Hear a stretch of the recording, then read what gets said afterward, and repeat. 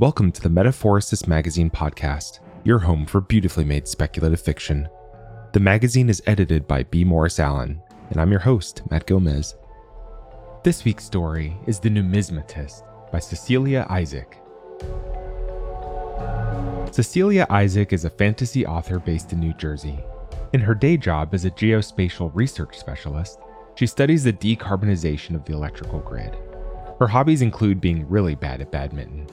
Besides fantasy, her favorite genre to read is mystery thriller. Find her online at ceciliaisaac.com.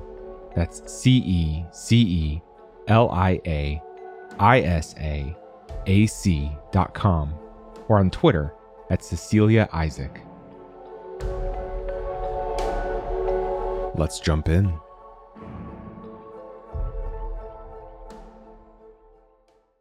On a lonely day on the river, a soul awaited me by the bank. The mists were high, and I saw no others as I angled my craft through the water to the shore. The seeker entered the river. The hood of their cloak obscured their face. Water crested over their boots and wet their hem. I reached out a hand. The seeker caught it, and I used my pole as a counterbalance as I hefted them into my boat. Mortals view me as a wizened old man. This is a form only, and my strength is more than enough to bring my passengers in. Obliged, said the seeker in a muted voice. They produced their obol and passed it to me. I took it up and placed it into an inner fold of my robes. Then I gripped my pole and leaned into it, using my weight to push us off. My craft pulled achingly away from the banks, as if meaning to keep us there. As the current was just about to catch us, I caught notice of a dusty residue on my fingers. In the millennia I have performed my role, I have seen every currency imaginable. Faded and cheap or crisp and weighty.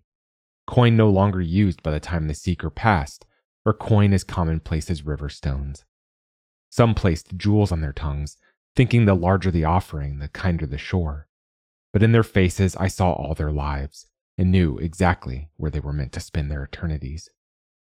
But today, lulled by the current, or perhaps the untold years of routine, I had not even looked at the seeker's obol before accepting it. My fingers darted back into my robes and fished out the obol. It was a small chunk of barley bread, hardened after days uneaten. I looked up as the seeker did, and our eyes met.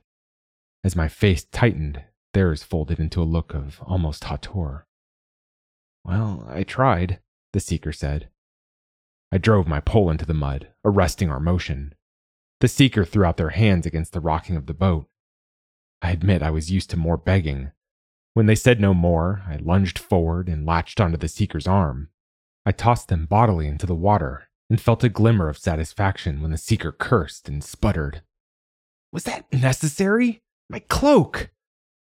I anchored my boat and leapt to the bank as the seeker sloshed through the muck onto dry ground. Oh, they said. I thought you couldn't leave the boat. I straightened, and their eyes went wide. Over a head taller than any seeker on the misty bank, even in the body of an old man, I struck fear into the hearts of wise souls. Unfortunately, I was not standing in front of one. Look, the seeker spread their hands, and finally I identified their disposition. They were unrepentant. Not defensive, not mournful, not desperate. Desperation I saw every day. Those without loved ones, with no one to place their obol in their mouth, knew their fates were sealed, and yet they begged. This seeker had no intention of doing so. I interrupted them. This, I held up the hunk of bone-dry bread, is not sufficient fare.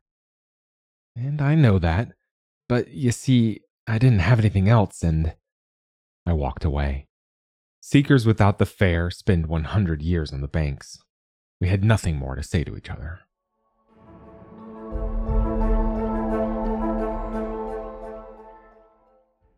Or so I thought. But the next day, the seeker waited to board with 3 other souls. On the banks, there is but scarce difference between night and day. All is shrouded in mist, and trapped souls must exist in this twilight on the slim strip of land between the river and the cavern wall. Newly arrived seekers huddled together near the single wooden post that marked the pickup point, their shoulders hunched against the mist, protecting their obols. Despite the dim light, I knew the seeker immediately. No, I said before they could open their mouth. I haven't said anything, the Seeker protested. I gave them a skeptical look. This was no hindrance to the Seeker. I know what the rules are, sir, but have you ever thought... I boarded my craft and pushed off from the bank as the Seeker continued to speak. Of bending them? There must be some sort of solution. The next day, they took a new tack. You'll find it was a mistake, sir. You see, my mother meant to place the coin, but a grave robber came shortly thereafter. I saw it all from a ghostly space, too incorporeal to do anything to assist my mother as she fought the dastardly... Their voice faded as the boat met the current. And the next day, perhaps I could work for my keep, sir. Pray you rest your weary limbs while I take up the pole myself. And the next, fancy a wager? We could bet on it. I myself was well known as a card dealer and would be happy to show you the basic rules of pitch and toss. And the next, is bread not a noble offering, sir? Do our bakers not toil to produce the best? I offer you a piece made of the finest my humble city has to offer. Usually, I kept order on the banks with the subtlety of a hammer. Most souls only needed one reminder to adhere to the rules, but this Seeker danced out of range on light steps before darting back in for another attempt. Odd as our exchanges were, it was rare for me to have any form of exchange at all, and certainly nothing so upbeat. I turned away again, but against my will, the corner of my mouth tipped up in a smile.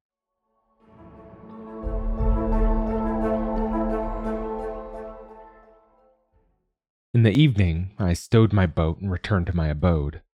My home was built into the stone of the cavern wall. A little window faced the banks of the river, but overall my abode had a cave-like quality to it.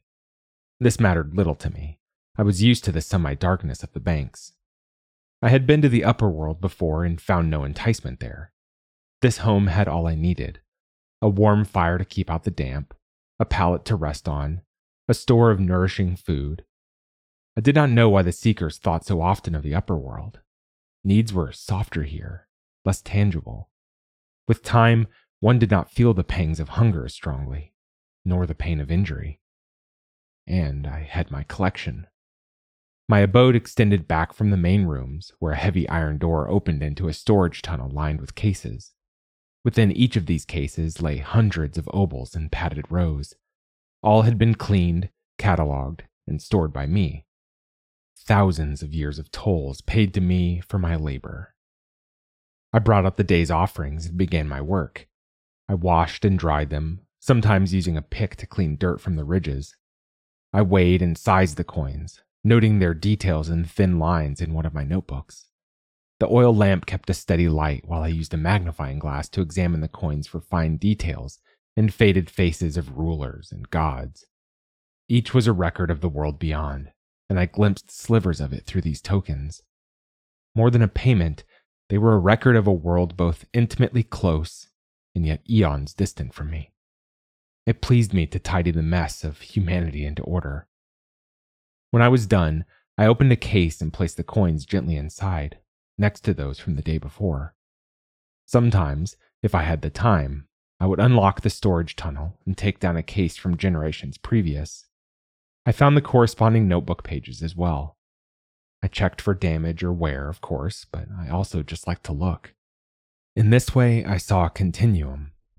Obols gleamed in the light, their form changing from year to year, decade to decade. I wondered what would come next.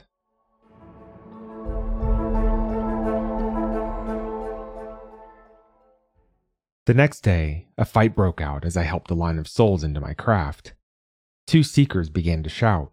An obol fell to the ground and they lunged for it. I propped my pole against my craft and strode to them. Tearing them apart, I looked in their faces, but neither was the irrepressible Seeker.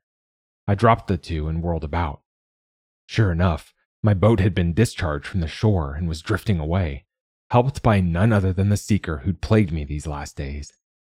I narrowed my eyes. In the next instant, I stood on the boat. The souls aboard gasped and recoiled, and even the Seeker drew back in sudden alarm. How did you... Their next words were lost as I flung them, again, from my vessel. By the time they dragged their cold, wet body to the shore, I was already there, vibrating with anger. I grabbed the front of their cloak and lifted. Their feet left the ground.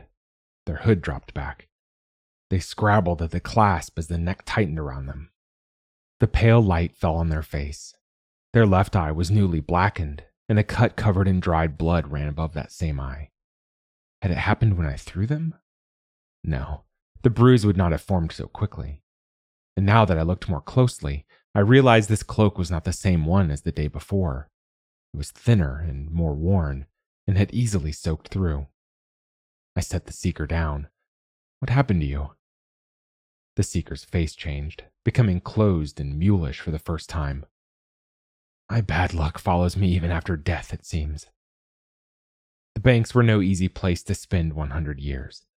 Between the mists, desperate gangs roamed. They took what they wanted, seeking the cold comforts of material possessions. Though they did not eat, Seekers still felt the echoes of other mortal needs. They fought amongst each other for weapons or clothing, or even territory. Detritus from the river, items they'd managed to carry from the upper world. Nothing was too small to feud over. I ignored these squabbles. Eventually, each soul's edges smoothed like a rock under the pressure of time. The Seeker was new to the banks, and yet I had seen their whole life story when I first looked into their face. They were no stranger to sleeping with one eye open. You must better protect yourself here, I said. The words felt inane even as I spoke them. Why was I assisting a Seeker? I was merely their ferryman, whose only role was to take their payment, not become involved in the petty disputes of those who could not afford my services. Familiar as this Seeker's face had become, their existence was not my responsibility. The Seeker gave me a look that confirmed I'd been little help. Just need a friend or two to watch my back is all. Everyone here's a little flighty. Don't worry about me. I don't seem to feel hungry much anymore, so there's no need for all my teeth now anyway. You will heal, I said, faster than you would have in the upper world. They harumphed. We stood in silence. You will adjust, Seeker. When the Seeker spoke, they did so grudgingly. My name is Akim. You have no name here, Seeker, I said as I turned. Everything you were is gone. They spoke to my back. And yet, the pain feels all the same.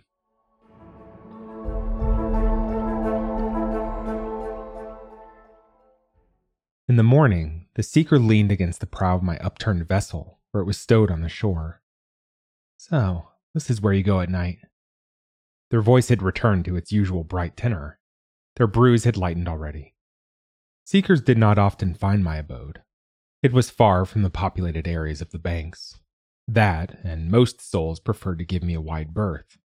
But given this particular Seeker's resourcefulness, I was not surprised to see them here. What is today's ploy? I asked guardedly. The Seeker chuckled. I thought I might rest today. I can afford to take a day off if I'm going to be here 100 years. The morning was light, and the mist had cleared somewhat. The day felt almost fresh, despite the mugginess brought by the river and the looming cavern walls, and the fact that the sun never shone here. What happens if your boat is damaged? Or stolen? I asked with some indulgence. Maddening as Akim was, their resourcefulness had begun to charm. The Seeker flashed an unrepentant smile. I have the means to fix it in my abode. You manage all yourself? Taking the sides of my boat, I turned the whole thing over so it sat right side up. Before I could make to push it into the water, the Seeker began brushing off sand and mud from the edges.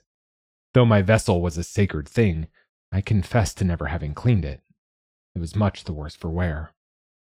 The Seeker completed their task as best they could, and then helped me push my craft into the water. They clapped their hands in satisfaction. When you return, I can spend more time on it. I bet we could make it look much better. I frowned at their attentions. I did not think I had done anything to deserve them, but I did not refuse the help. I left them and pulled down the river, to the path from the upper world and my new arrivals.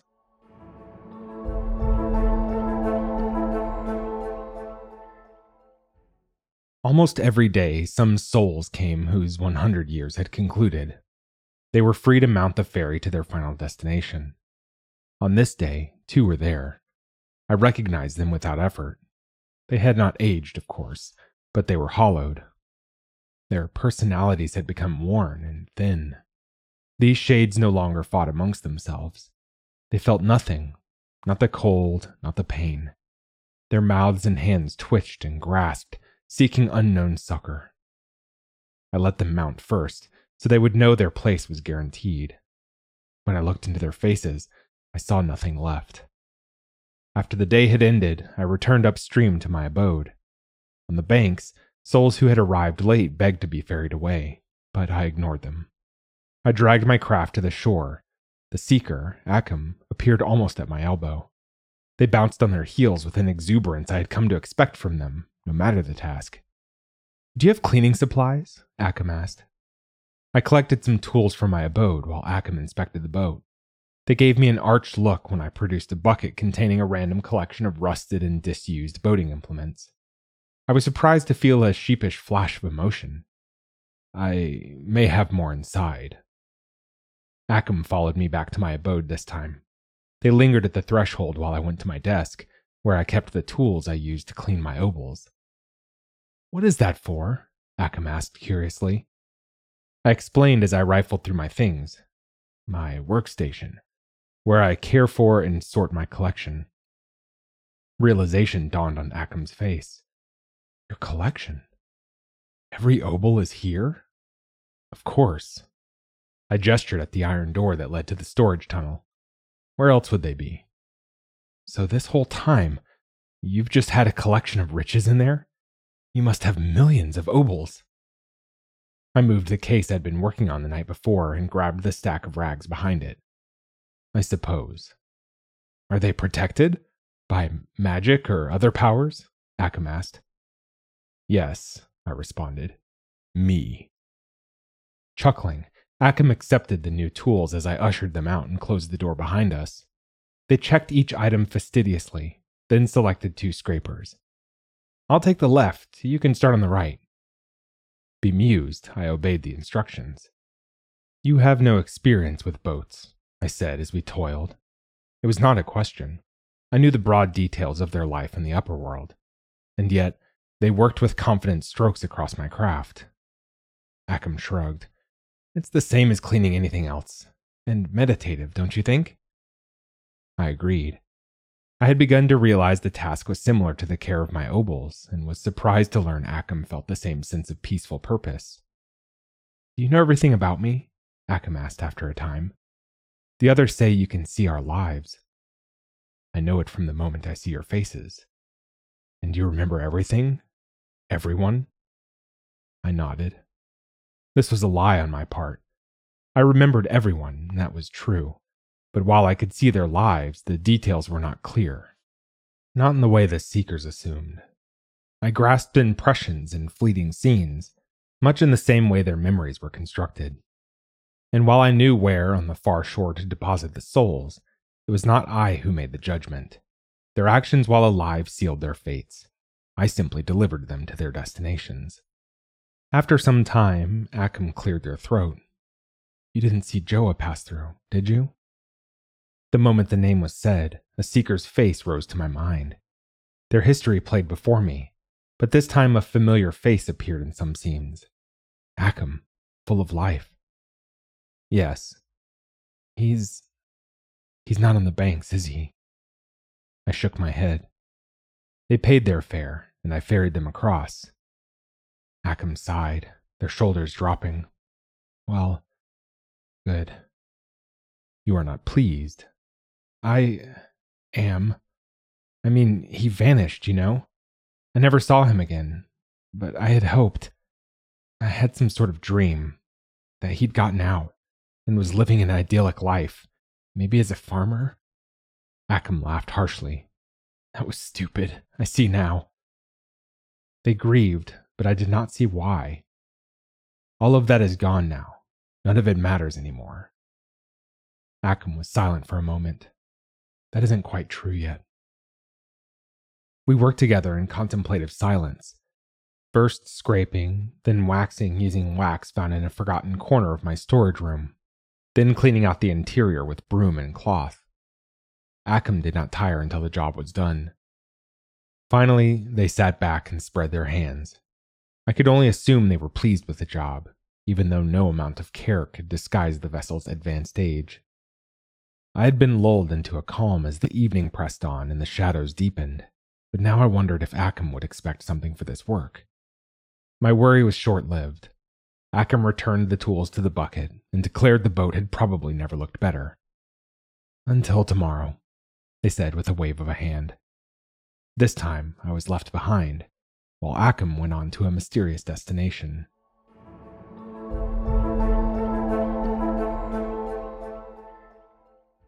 I spent the next day on the river with a full boat. It pleased me to see it renewed by Ackham's attentions. The seekers did not seem to notice. Once ashore, I went directly up the bank to my abode. With all the attention given to the boat, I had not had the time the day before to finish attending to my obols, and I was eager to begin again. I paused on the threshold. The air had been disturbed. One long step, and I crossed to the storage tunnel. The door was locked, as always. Turning, I looked next to the corner where my work table stood. Sure enough, my tools were scattered and my notebooks toppled. Some were flung open and discarded to the ground. Several obols had bounced and rolled across the tabletop. I stood immobilized beside the destruction, rage choking my throat. The case I'd left on my table was gone, along with the rows and rows of obols it contained. And I knew just who had taken it.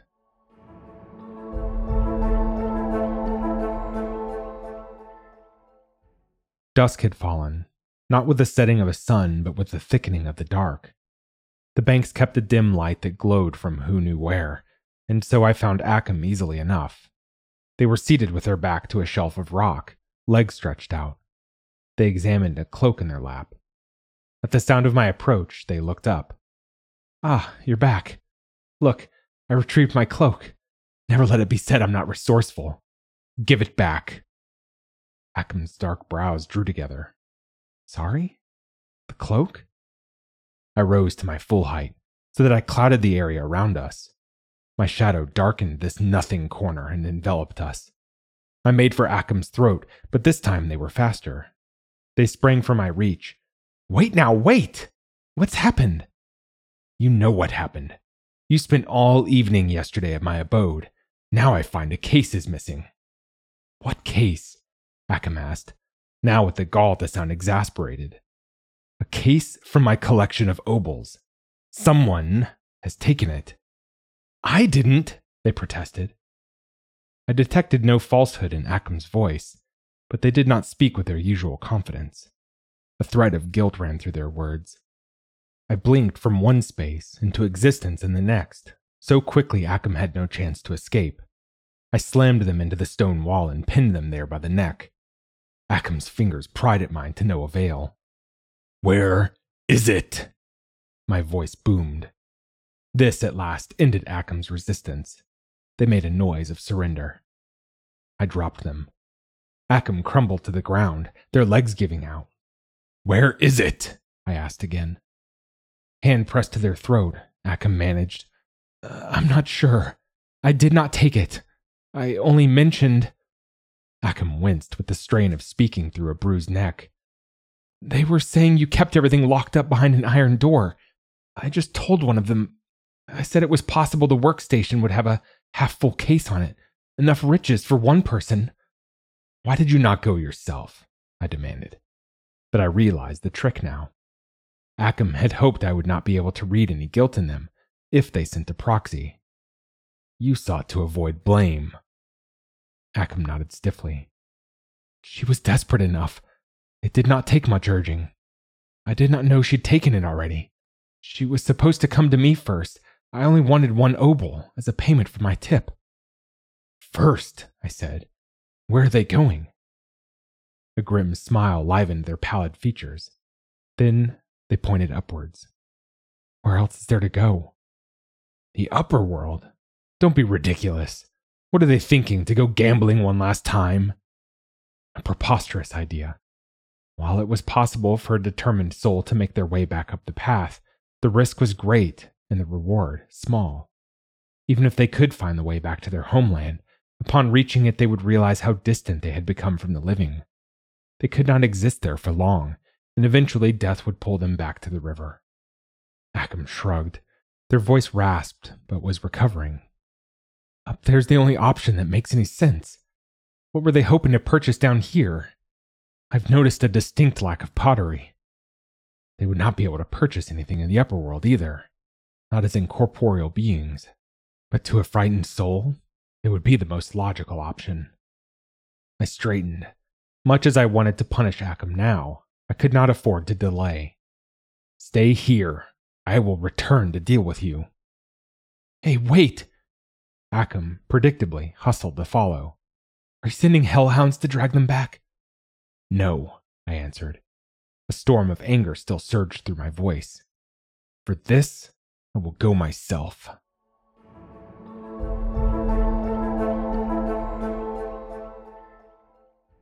Ackham followed like a puppy as I retrieved my pole and made for the path. I made no attempt to prevent them. Let them see the result of their poor choices. The path was hardly a path at all, at first glance. Just a break in the cavern wall that could be mistaken for a cleft of rock. It was easy for the seekers to forget they had walked down here, and of their own volition. But if one followed the edge, the break became a gap. And then, in the space of a blink, we were on the path. Ackham whirled around, but the mists had closed in, and neither the banks nor the walls, nor the river, were visible any longer. That said, though we saw no other features, the path itself left no other option but forward. We walked its white curves and switchbacks side by side. I used the pole as a staff. My beard, white as the mist around us, swayed with each step. We passed some others, seekers on their way down to the river. In their dreamlike state, they did not pay us any mind. Death washed the expressions from their faces and the individuality from their bodies. Most newly deceased souls were docile. The path acted almost like a river itself, sweeping them downstream. Some, of course, fought the current. Even those who arrived with obols wanted to return to the sunlit worlds, not realizing nothing waited for them there anymore. I rarely pursued these obstinate few. Eventually, they accepted the inevitable. I charged along as fast as the path would allow. My thoughts raced on ahead of my feet. What if the thief had dropped the case? What if my obols had scattered irretrievably? My fingers tightened on my staff, knuckles whitening. I wasn't sure yet how I would punish Ackham and the other soul, but I had no doubt the answer would come to me. First, though, I needed to secure my obols. Can I? Ackham attempted to speak once. I rebuffed them with a glare, and their lips sealed shut. After that, they were occupied keeping up with me. The path ended. We came out into the upper world on a cliffside. The sun blazed above us, warming the tan rocks and green shrubs. A warm breeze blew strongly from the sea, and what a view of it we had. From this vantage, the crystalline water stretched deep into the horizon, turning from a vibrant shade of turquoise to a jewel blue. Ackham laughed and turned their face to the sun. Their cloaks slipped from their shoulders as they spread their arms. The sun brought out the warmth in their skin, and they almost looked like one of the living. The thief, however, stuck out from the land in a swatch of darkness. They crouched a few yards away from us. Their clothing was ripped and faded, their hair wild, their eyes equally frantic. They seemed to have been stunned still by the reality of the upper world, and had not made it far from the path. In their grasping fingers, they clutched my case.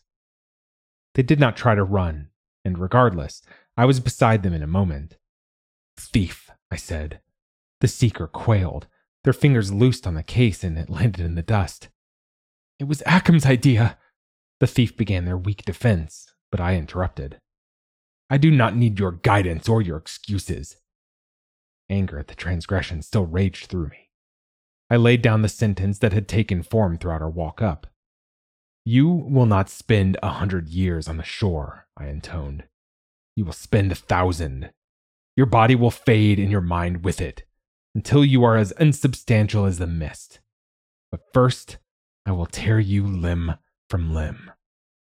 I bore down, reaching for the mortal's throat. No, don't! I had forgotten about Ackham. I ignored them and felt the satisfaction of my fingernails piercing the skin of the thief's neck. Charon, don't! Ackham shoved me back, sending the thief sprawling while I staggered. I was twice their height now, and the assault did not affect me greatly, but my eyes narrowed. Move aside, Ackham. No, it's my fault. Do not punish this person. I'll punish a thief in any way I see fit. Move aside. With this, I pushed them away. Ackham stumbled as I passed by, reaching for the thief once more. I thought Ackham would attack me again, but a moment too late I saw their arm flash downward, and then they had seized the case. I lunged, but they skittered out of the way, right to the cliff's edge. No! I cried, unnecessarily. Ackham had stopped at the edge. The sun glittered on the waves far below. Do you really want a thief wandering your shores for 1,000 years? Is that the only solution you can think of? I have nothing to fear from a seeker, I snapped, my eyes never leaving my case. If they let their guard down for even a second, I would be on them. Would never have worked, Ackham went on. We cannot stay up here. She would have returned below, and it was my idea, not hers. Come to your point. Show mercy. Let her cross the river. I scoffed. Let a thief cross the river? And one with no fare? Ackham's gaze grew steely, and their countenance more serious than I'd ever seen before. Show mercy, or I throw this into the ocean. They hefted the case. I snarled. I have reached the end of my patience.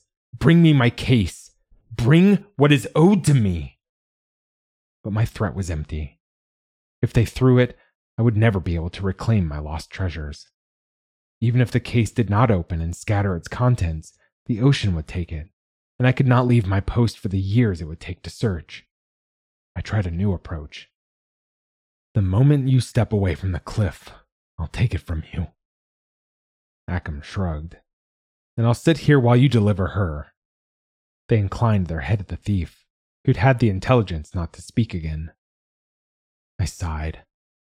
I will only say I have done it, and you will have no proof. I know, said Ackham, still in that voice of steel. Which is why you must swear you'll do it. Swear on the sticks. A wave of helpless fury flooded me. Such an oath would bind me blood and bone to my task, but there was nothing I could do. I cared more about my case than my revenge. Through gritted teeth, I said, I swear.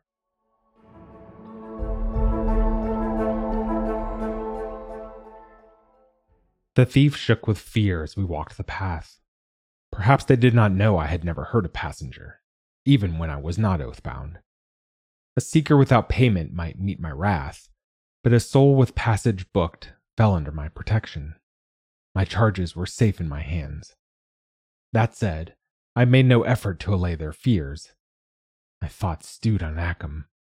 I hadn't thought I'd ever see them the way they looked on the cliff, so different from the smiling person who'd cleaned my boat. Their eyes had been wild with that familiar emotion. Desperation. I'd been shocked to see it there, in someone who had acted so collected in the time I'd known them. As we boarded the boat, I helped the thief as I'd helped all others in the millennia I'd done this work. Finally looking into their face, the arc of their life unfolded before me. I'd expected to see desperation, but instead saw only a normal life. Their only sadness had been to die alone, with no one to place the obol. I did not like the thought that my world, the banks of the river, had changed them so utterly. How had they gone from the person I saw in their past life to the fated soul now in front of me?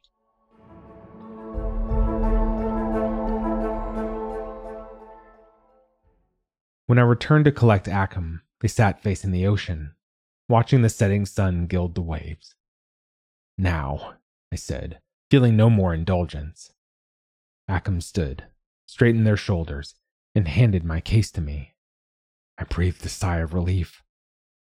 They took one last lingering look at the sea and sky. Then we descended the path. When we reached the banks, Ackham had not softened, nor had I.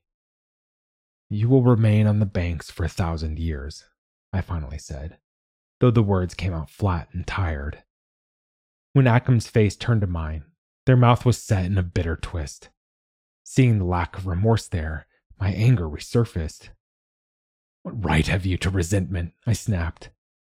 "I'm sorry," he said. My jaw clamped shut in surprise. Ackham continued stiffly. "I did not come to your abode meaning to find a way to rob you. It was opportunistic, not nefarious. Hopefully you can understand why I had to try." In their face, I saw grim acceptance, rather than the emotional contrition I had hoped for.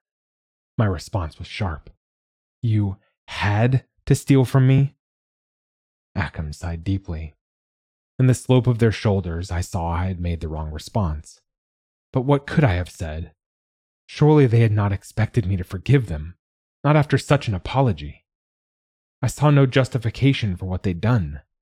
Was it my fault no one had placed the obol for them? But before I could begin to correct Ackham as to the error of their thinking, they turned their back on me and walked away.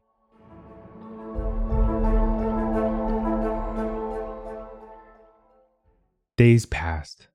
I did not see Ackham. I spent my evenings in my abode, but my new obols piled up, and I had lost my taste for cataloging. A strange feeling clung like spiderwebs to my psyche. I kept seeing Ackham turning away from me, kept feeling their disappointment. I had to admit my own fault in the matter. Was it truly because of Ackham that I had been too tired to properly store my obols, or was it part of a trend? My own weariness, no, my apathy, increasing over the years, had caused me to slip. I had thought all seekers to be desperate, grasping people, but the thief had not been that way in life. The banks of the river had made them that way. My river. What would it make of Ackham? For some reason, I couldn't help but think of Joa. I could see the years of their friendship playing out across their lives. Before, my ability to see seekers' lives had felt like knowledge. I saw a few moments and thought I knew enough to cast judgment, but I had never asked how these moments strung together, or how each was a step toward change or growth. I had been incurious about the fullness of their lives.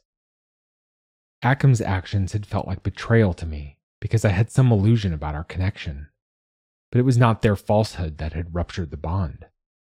I had always been in a position of great power over their fate. I knew this, but the fact of it was so unexceptional to me I had not examined it. After all, I was only the ferryman. I had always thought seekers made their own choices, and the gods decided the rest.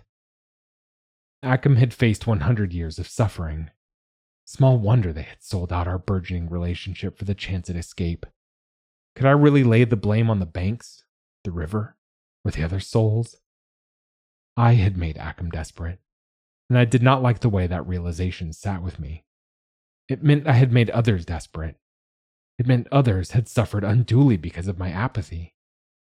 I traced memories, searching for an answer to my troubled mind. All I knew was that something must be made right. In the end, I searched my shelves for the right case and took out a cheap iron obol.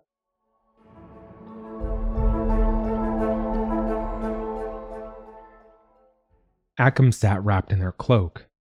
They seemed to have acquired a knife as well. They had built a small fire in an alcove. With the wall on one side and the mists obscuring anyone else from sight, they had achieved a homey, intimate feel. Sensing I might receive no invitation, I stepped up to the fire without one. Ackham grumbled at my presence, but without the malice they'd displayed at the clifftop. I passed them the little coin. Surprise flitted across their face. "You mean me to have this?" I inclined my head. It was Joa's obol. Now Ackham was truly shocked. They sat forward to examine the obol by the firelight. "They are all valuable to me, you know. I care not whether they are gold or iron. All are precious." Their fingers closed around it. "You are giving it to me?" "Yes." Ackham bowed their head. Their eyes squeezed shut as emotion swept them.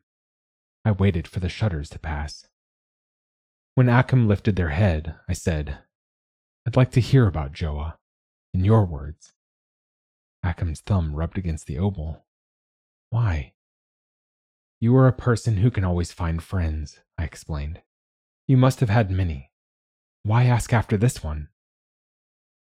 After a long pause, Akim said, "I liked who I was when I was with him." "A rare gift," I said. They spoke no more, and I chose not to press. I allowed Akim to spend a few minutes lost in their memories. They changed the subject. "I want to stay and help the others on the bank." Regretful, I shook my head. "You will lose yourself, Seeker. Become a shade. You cannot help anyone that way. All must board my craft eventually. This is your time." Akim leaned back against the cave wall. Firelight played over their features while they turned the oval over in their fingers. "Why did you change your mind about me?" they asked. I shifted my stance and answered slowly. My thoughts were still swirling, unsettled in my mind. "I thought there was a way of things, but now I see only a pattern of suffering, and myself just a link in a chain. I may yet break my own link." For once, Akim had no comment. "Come when you are ready."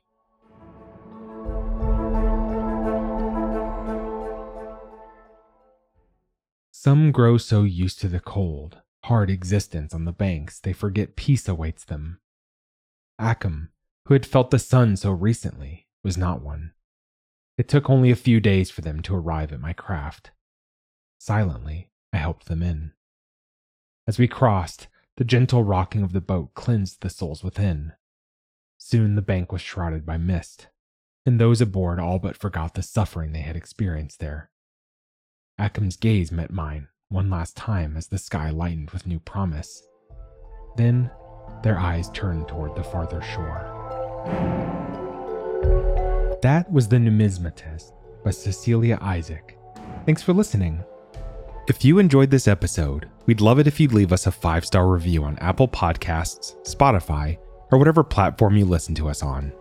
Or, better yet, share the magazine and podcast with a friend. If you'd like to listen to more speculative fiction, visit us online at magazine.metaphorosis.com or on Twitter @metaphorosismag.